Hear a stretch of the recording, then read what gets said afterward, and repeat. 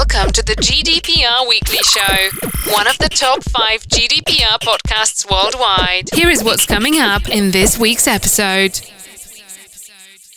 Welcome to episode 199 of the GDPR Weekly Show, the number one GDPR podcast worldwide. Now that we're just one episode away from our 200th episode, excitement's building here at GDPR Towers because we have a very exciting guest joining us next week for episode 200 who we're confident you will not want to miss. He is a well-known speaker on the international stage and we very much look forward to welcoming him to the GDPR Weekly Show for episode 200, which will be exclusively given over to our interview. So who is this mystery person, you might ask? Well, you'll just have to tune in next week for episode 200 of the GDPR Weekly Show to find out. So, coming up in this week's episode, we have news that the ICO has not been disclosing penalties against public bodies. We then travel to the USA and to Massachusetts, where Comstar Ambulance has had a data breach. And then remaining in the USA, we have news that the trial of the Capital One hacker has begun. For those who are regular listeners to GDPR Weekly Show, you'll know that Capital One suffered a major data breach back in 2020, and the hacker responsible for that breach, or alleged to be responsible for that breach, is now standing trial in the US. We then travel to Boston in Massachusetts, where Shields Healthcare Group has had a data breach. And we then have news of 2 further data breaches at healthcare organisations in the USA, one at Aisto Health and one at Aon PLC. We then travel to Alberta in Canada, where Ian Martin Group Recruitment Agency has had a data breach. And then staying with recruitment, but this time moving to New York, we have news that Pyramid Consulting Group have had a data breach. Remaining in New York, OnDeck have had a data breach. And we then travel to Turkey, where Pegasus Airlines have had a data breach. We then return to the USA, but this time to Louisville in Kentucky, where Private Client Services have had a data breach.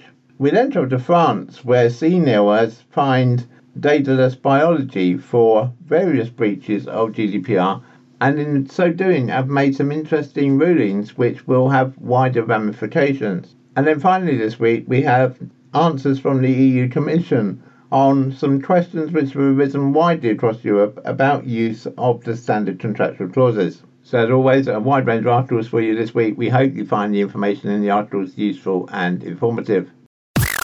Wished it was a simple guide to GDPR? Well, now there is. GDPR Made Simple. Available now on Amazon. We begin this week with news that a Freedom of Information request served on the Information Commissioner has released information that a number of public bodies have been subject to penalties from the Information Commissioner, which they've not previously made public. This is despite the ICO's official line that it publicises all penalties under GDPR. We will be following this up with the ICO in future episodes of the GDPR Weekly Show to establish quite why some of these penalties have not previously been disclosed. But the penalties in question apply to organisations including Sheffield City Council, Hampshire Constabulary, the Metropolitan Police Service, North Yorkshire Police, Surrey Police, the United Kingdom Independence Party, UKIP, the Cabinet Office, the Government Digital Service, the Welsh Language Commissioner, NHS National Services Scotland, the Scottish Government, the Chief Constable of North Yorkshire Police, Epsom and St Helier University Hospitals NHS Trust, North Yorkshire County Council, a second penalty against Epsom and St Helier University Hospitals NHS Trust, and the Crown Prosecution Service. At the moment, that is all we know, but as I say, we are following that up with the ICO and hope to be able to bring you details of those penalties in upcoming episodes of the GDPR Weekly Show. You're listening to the GDPR Weekly Show with your host, Keith Budden. To America now and to Rowley in Massachusetts, where Comstar Ambulance Billing Service has had a data breach. Comstar says that on around March the 26th, 2022, the company detected suspicious activity across its computer servers. In response, Comstar launched an investigation into the incident with the assistance of cybersecurity professionals. On April the 21st, 2022, this investigation confirmed that an unauthorized party gained access to the company's servers. However, Comstar was unable to determine which data was actually viewed or if any data had been retained by the unauthorized user. Upon discovering that sensitive consumer data was accessible to an unauthorized party, Comstar then engaged in a review of all affected files to determine exactly what information had been compromised. While the breach information varies depending on the individual, it may include name, date of birth, driver's license number, social security number, and financial account information. On May the 23rd, 2022, Comstar mailed out notice of data breach letters to all individual information was compromised as a result of the incident. It's believed that as many as 69,005 people may have been affected. If we have any further information from Comstar, we will of course bring to you in the next available episode of the GDPR Weekly Show. Contact us on helpdesk@gdprweeklyshow.com. If you're a regular listener to the GDPR Weekly Show, then you might remember that back in episodes 53 and 97 of the GDPR Weekly Show, we brought in news of a massive data breach at Capital One, a credit card company in America. Well, this week, the trial has begun of a former Amazon software engineer who allegedly stole the personal data of more than 100 million credit card customers from Capital One. She claims that she was trying to expose vulnerabilities to Capital One's line systems. Paige Thompson, 36, of Seattle, is accused of hacking into Capital One's stored data and downloading private, including bank accounts and social security numbers from customers' credit card applications. She allegedly violated the Computer Fraud and Abuse Act, an anti-hacking law that forbids access to computer virtualization. However, her defense attorneys argue that her actions were that of a novice white hacker who was scanning the online interface for vulnerabilities and exploring what exposed. Critics of the Computer Fraud and Abuse Act allege the loose law allows for protection for hackers who find vulnerabilities in online systems. Thompson, whose trial began in Washington state on Tuesday, faces 10 counts of computer fraud, wire fraud and identity theft. She has pleaded not guilty to the charges and, if convicted, could be sentenced to up to 30 years in prison. Analysts predict that Thompson's trial will heavily scrutinise the methods she used to hack Capital One and her plans for stolen data. Prosecutors claim that Thompson intended to use the stolen information to conduct identity theft. They also allege she took advantage of her access to corporate servers in a scheme to mine cryptocurrency. Thompson's lawyers have argued that her discovery of the flaws in Capital One's data storage system were part of a good faith research. They claim her hacking methods reflected the same practices used by legitimate security researchers and fall under the Computer Fraud and Abuse Act statute that protects those who find vulnerabilities in online systems. They are interpreting the statute so broadly that it captures conduct that's innocent, and as a society we should be supporting, which is security researchers going out on the internet and trying to make it safer, her attorney Brian Klein told the New York Times. He also argues that current law doesn't give a lot of visibility to people on what could get you into trouble and what couldn't get into trouble. However, the Justice Department alleges that Thompson had no interest in helping the bank improve its security and therefore cannot be considered a white hacker. The department cited instances of her apparently bragging about the theft online and chats in which she allegedly detailed how she'd been able to profit from the breach. Even if her actions could be broadly characterized as research, she did not act in good faith, Nicholas W. Brown, the U.S. Attorney for the Western District of Washington, stated. She was motivated both to make money and to gain notoriety in the hacking community and beyond. Mohammed Ali Hamoudi, another member of her defense team, hit back, saying the snapshots submitted by the government are an incomplete and inaccurate portrayal of a life more fairly described as one of survival and resilience. He also noted how his client had sought mental health treatment, demonstrating their resolve to confront her problems. The FBI launched an investigation into Thompson in 2019 after Capital One learned it was the subject of one of the largest data breaches in US history. According to the criminal complaint, Thompson intentionally accessed the data somewhere between March and July 2019, breaking into the bank servers through a misconfiguration in its firewall. Thompson obtained personal data from the banking platform's online system, including 140,000 social security numbers and 80,000 bank account numbers. Investigators allege she then saved the downloaded information, created an archive of the stolen data, and stored it on Amazon's Web Services cloud. Amazon at the time said it was not to blame for the hack, and argued Thompson exploited Capital One's systems to access. Capital One admitted it was the fault in the infrastructure and not Amazon's, which led to the breach. After allegedly stealing the data, Thompson left authorities a trail of breadcrumbs, posting online about the hack so much that fellow hackers expressed concern. Her online postings about the hack were reported to Capital One in July 2019 by a white hat hacker. The informant sent an anonymous email to the bank claiming to have read about the hack on GitHub. The email contained a link whose address included Thompson's full name, Paige Adele Thompson. Authorities say they then became convinced that Thompson was the owner of the GitHub page. The page also included a number of server list IP addresses that matched the same addresses used by the hacker who broke into One. Thompson was arrested in late July 2019. As we previously mentioned on the GDPR Weekly Show, in August 2020, Capital One Financial Corporation was fined $80 million by a top banking regulator in connection with data breach. Federal regulators alleged that the bank had lacked the security protocols needed to protect customers' data. Last December, Chapter 1 settled a class action lawsuit by agreeing to pay $190 million to customers whose data had been exposed during the breach. When we have more news of this trial, or indeed a verdict, then we will of course bring it to you in the next available episode of the show. To Boston in Massachusetts now, and Shields Healthcare Group, which provides imaging and ambulatory surgical services at dozens of locations, has said in a notice on its website that data including names, social security numbers, dates of birth and medical or treatment details is among the information that may have been compromised in a data breach. The breach has been reported to federal law enforcement and the U.S. Department of Health and Human Services Office for Civil Rights. That agency reported on its website that 2 million people were affected. An FBI spokesperson said the agency had no comment to make at the moment. Shields said it was alerted to suspicious activity that may have involved data compromise on March the 28th this year and immediately started investigating. This investigation determined that an unknown actor gained access to certain Shields systems from March the 7th, 2022 to March the 21st, 2022, the company said. Furthermore, the investigation revealed that certain data was acquired by the unknown actor within that time frame. There is no evidence to indicate that any of the compromised information has been used in identity theft or fraud, Shields said in a statement on Wednesday. Shields states the confidentiality, privacy and security of information in our care seriously. The website notice said, upon discovery we took steps to secure our systems, including rebuilding certain systems, and conducted a thorough investigation to confirm the nature and scope of the activity and to determine who may have been affected. The company's review continues, and once it's complete, people directly affected will be notified, they said. Wished it was a simple guide to GDPR? Well, now there is. GDPR Made Simple. Available now on Amazon. Shields weren't the only healthcare company to have a data breach in America this week. ASO Health, a company that provides a suite of solutions that enable healthcare enterprises, medical providers and the people that support them to exchange, organise and protect patient information, said it suffered a data security incident that impacted its internal IT systems. ASO Health is a business associate of Australian Medical Centre. ASO Health began mailing letters to 17,400 patients of the medical centre on May the 20th who may have been involved in the incident. ASO Health first discovered the incident on March the 8th when it noticed disruptions in IT operations, and the company found that patient information was involved on March the 22nd. Further investigation revealed that an unauthorised actor had accessed ASO Health systems between December the 25th, 2021 and March the 8th, 2022.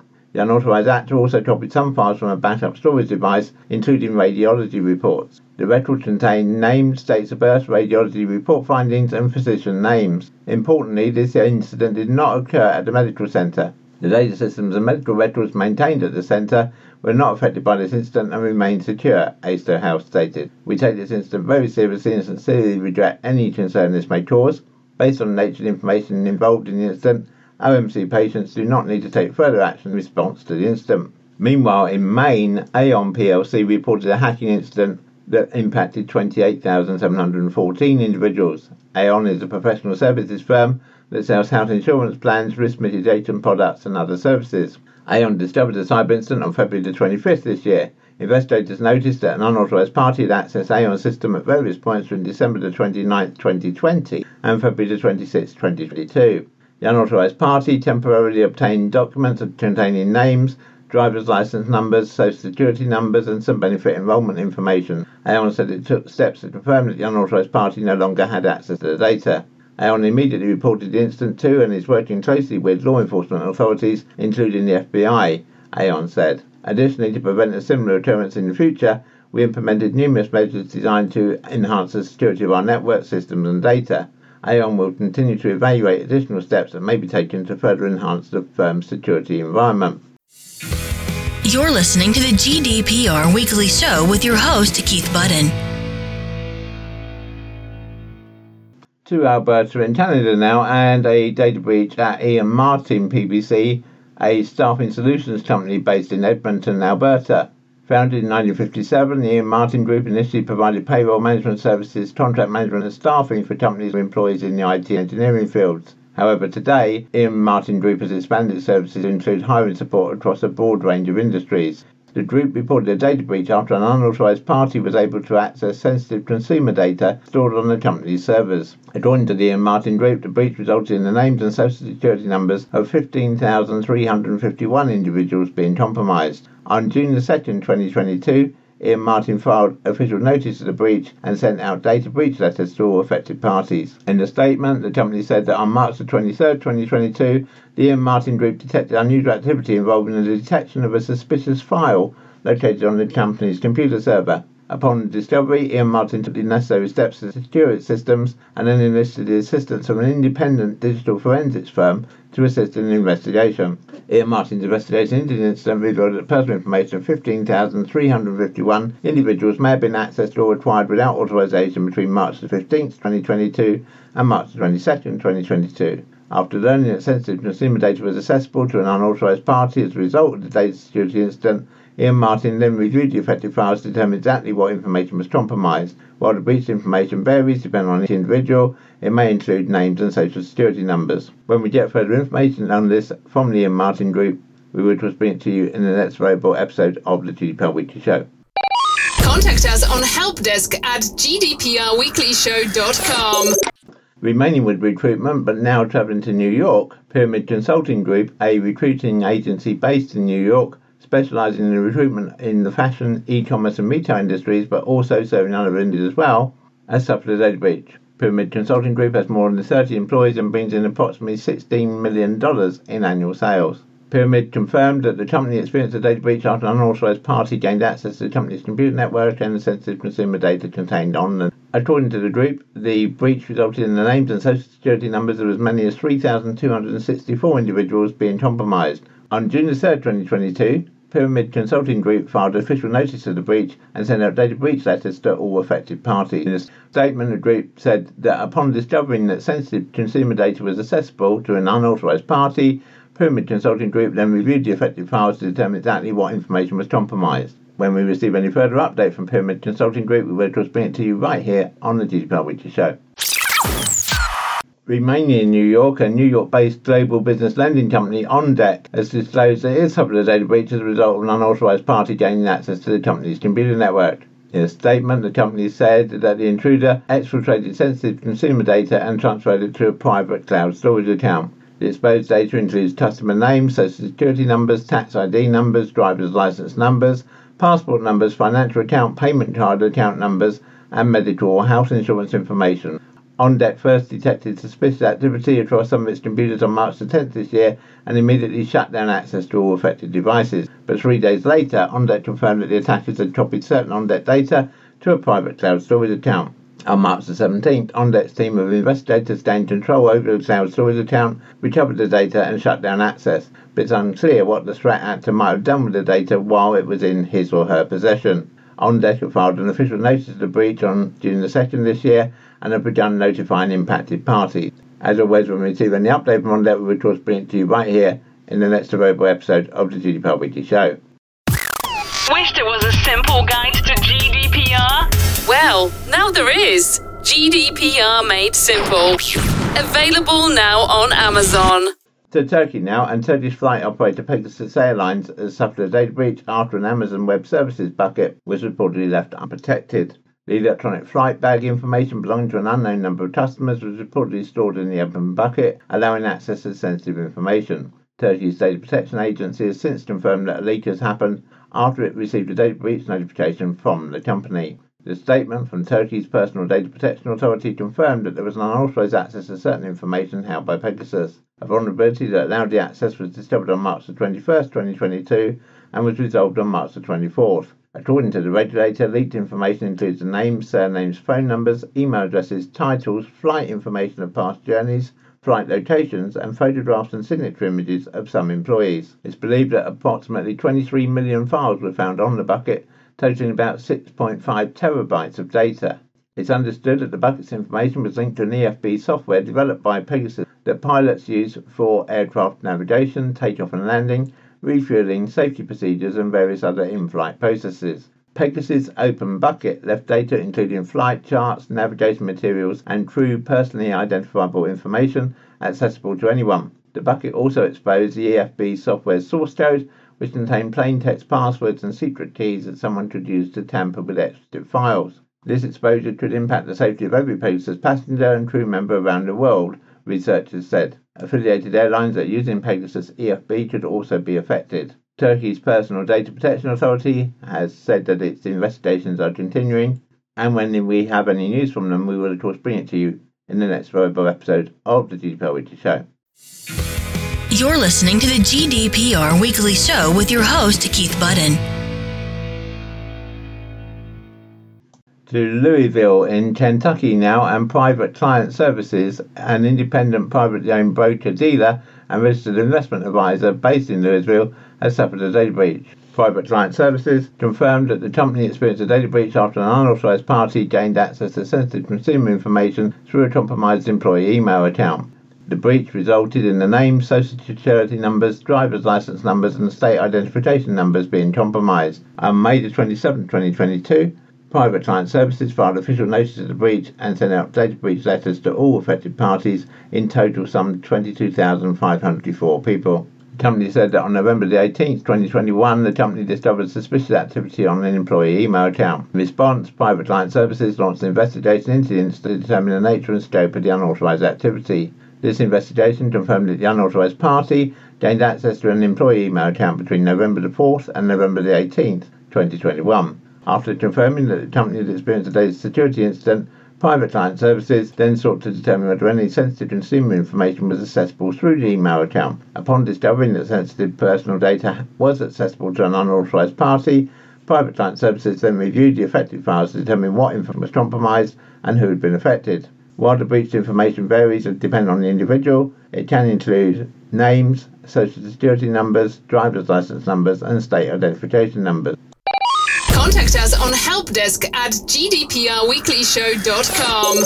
To France now, and on April the 21st this year, France's Data Protection Authority, CNIL, announced its decision to fine medical software company Daedalus Biology €1.5 million following a data breach that exposed health information on nearly 500,000 people. CNIL noted that the company violated several GDPR obligations, including implementing appropriate security measures, entering into compliant data processing agreements with customers, and processing personal data according to the customer's instructions. This is a significant decision as it indicates that data protection authorities can fine directly data processors who are subject to GDPR for their own violations, separate from those of data controllers.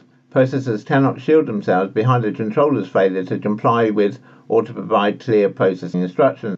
To give a bit of background, CNIL launched an investigation against the software provider following news reports concerning a massive data breach that affected nearly 500,000 individuals whose personal data was processed through the company's software for medical analysis laboratories. Identification data and health data, including medical conditions and treatments, were released onto the internet. CNIL issued its decision broken down into several sections. Under failure to enter into GDPR-compliant data processing agreements with customers, CNIL said, based on a factual analysis of the processing activities associated with the services, CNIL determines that the software provider should be regarded as a processor on behalf of medical laboratory customers using its services. CNIL found that the company's standard service agreement provided to customers did not contain any of the mandatory data processing provisions required by Article 28, Paragraph 3 of GDPR. The company sought to argue that the obligation under Article 28 to enter into a data processing agreement lies equally with the controller and the processor, and the company should not be held solely responsible for the failure. CNIL concluded that the controller's obligation had no impact on the existence of a separate, independent obligation for the data processor. Consequently, CNIL determined that the company in its role as a data processor should alone be held responsible for the lack of a compliant data processing agreement with customers or data controllers. I think this point is really significant. So what this ruling is now saying is that if you are a data processor, it's in your interest to ensure that there is a suitable data processing agreement in place between the data controller and yourselves, just as it is from the data controller's perspective. So if your data controller doesn't ask you to complete a data processing agreement, then you should complete one on your own behalf and get obviously that signed by the data controller. CNIL then said, in respect to processing of personal data beyond customers' instructions, in the context of the migration of a software package to another software tool requested by two customers of the company, CNIL's investigation found that the company exceeded the customer's instructions by extracting and migrating more personal data than required. The company argued that its customers validated migration by means of after-sales service tickets. However, CNIL found that these tickets only provided a description of measures taken by the company's support team and did not provide sufficient evidence of compliance with customers' instructions, nor did they constitute a validation of the company's processing activities. As a consequence, CNIL determined that the company breached Article 29 of GDPR, which prohibits the processor from processing personal data except on the instructions from the controller. Interestingly, CNIL's decision does not address the possibility that the company acted as a controller in its own right by exceeding the customer's instructions or not obtaining sufficient validation regarding the data migration activities. The absence of data processing agreements with customers should also have been taken into account. And on the failure to adopt appropriate security measures, CNIL found that the company failed to implement appropriate security measures within the meaning of Article 32 of GDPR, including encrypting sensitive personal data on a compromised server, conducting sufficient investigations following security concerns raised by a company employee in 2020, implementing appropriate data deletion protocols after migration, and requiring authentication from the internet to access the public area of the server. CNIL also noticed the seriousness of the violations, the number of individuals affected, and the risks those individuals face due to their sensitive data potentially being in the hands of cyber criminals, warranted a significant financial penalty and the publication of CNIL's decision. CNIL has not indicated if any customers of the company are themselves under investigation. And finally this week, if you're a regular listener, you'll have heard us numerous times mention things like standard contractual clauses. But this week, the European Commission issued some guidance on the standard contractual clauses as to what can and can't be done with them, to clarify a number of points which have been raised by organisations across the EU. The first question they addressed was, can liability under standard contractual clauses be limited? The Commission here clarified that organisations cannot limit their liability under standard contractual clauses towards data subjects or in relation to each other. Any contractual provision in the underlying contract that seeks to cap, limit or otherwise exclude the party's liability under standard contractual clauses risks invalidating the standard contractual clauses as a valid tool for transferring personal data outside of the EEA. However, liability for breach of data protection provisions in the underlying contract can be limited according to general rules, providing the limitation does not apply to liability arising under the standard contractual clauses. Another question that was asked is, can the text of standard contractual clauses be changed? Parties cannot change the wording of the standard contractual clauses other than to select modules and specific option of text, complete the text where necessary, fill in any annexes, or add additional safeguards that increase the level of protection of the data. These adaptations are not considered to be changing the text of the standard contractual clauses. If the parties change the text of the standard contractual clauses more than that, the parties cannot rely on the legal certainty of the standard contractual clauses. If then asked, can several modules be agreed between the same parties at the same time? The Commission said that yes, this could happen. More than one module can be integrated into one set of standard contractual clauses. This is particularly helpful if parties within a group assume different roles for different data transfers, i.e. they may be a data controller under one data transfer and a data processor for a different data transfer.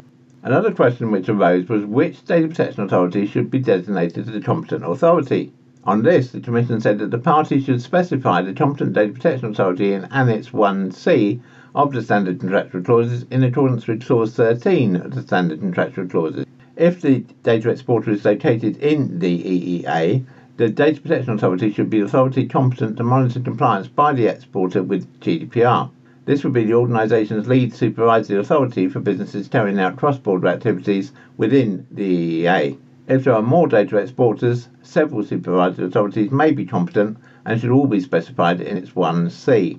And then the final question was, can the standard contractual clauses be used for international transfers of personal data outside the UK and Switzerland? On this, the Commission said the standard contractual clauses can be used for transfers of personal data outside the UK, provided they are supplemented by the UK addendum to the standard contractual clauses published by the UK Information Commissioner's Office. With regard to Switzerland, the Commission said that on August 27, 2021, the Swiss Federal Data Protection and Information Commissioner confirmed that the standard contractual clauses can be used for transfers of data outside of Switzerland, providing that the necessary adaptations and amendments are made to ensure compliance with the Swiss Federal Act on Data Protection.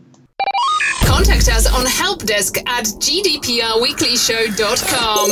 We hope that you've enjoyed this week's episode of the GDPR Weekly Show and that you found the information useful and informative. We do really appreciate your feedback, so please do email us at feedback@gdprweeklyshow.com with any comments you might have about the articles we've raised this week, or indeed any suggestions you might have for improvements to the show. The GDPR Weekly Show is a Insurity production. Please be advised that any advice given during the show is general in nature and should not be taken as specific legal advice. you should always seek legal advice according to your own specific circumstances. Until next time, bye-bye.